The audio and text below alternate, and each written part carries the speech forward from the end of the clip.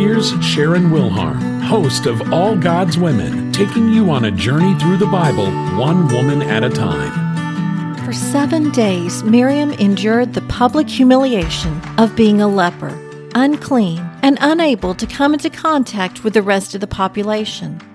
But Numbers 12:15 tells us that the people did not journey till Miriam was brought in again.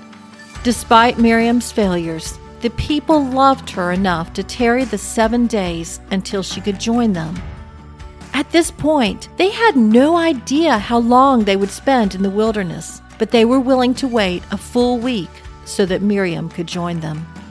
Though she had failed miserably, she was still loved.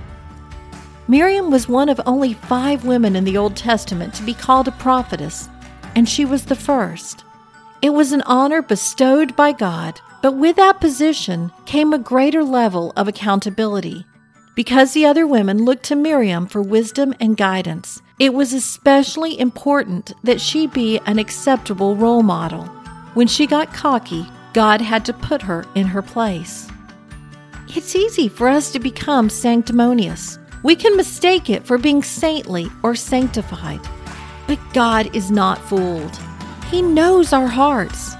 He knows when we're striving to serve Him and when we're merely trying to act superior. God will not tolerate pride among His leaders. When we start to think we know best, when we try to gain power from those who have authority over us, when we engage others in our pettiness, God will get our attention. Sharon Wilharm, encouraging women with stories of hope at SharonWilharm.com.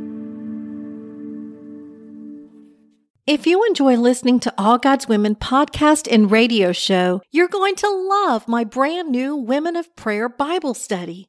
Get to know the character of God by studying the prayers of women in the Bible. Grab your copy today, available in paperback and Kindle.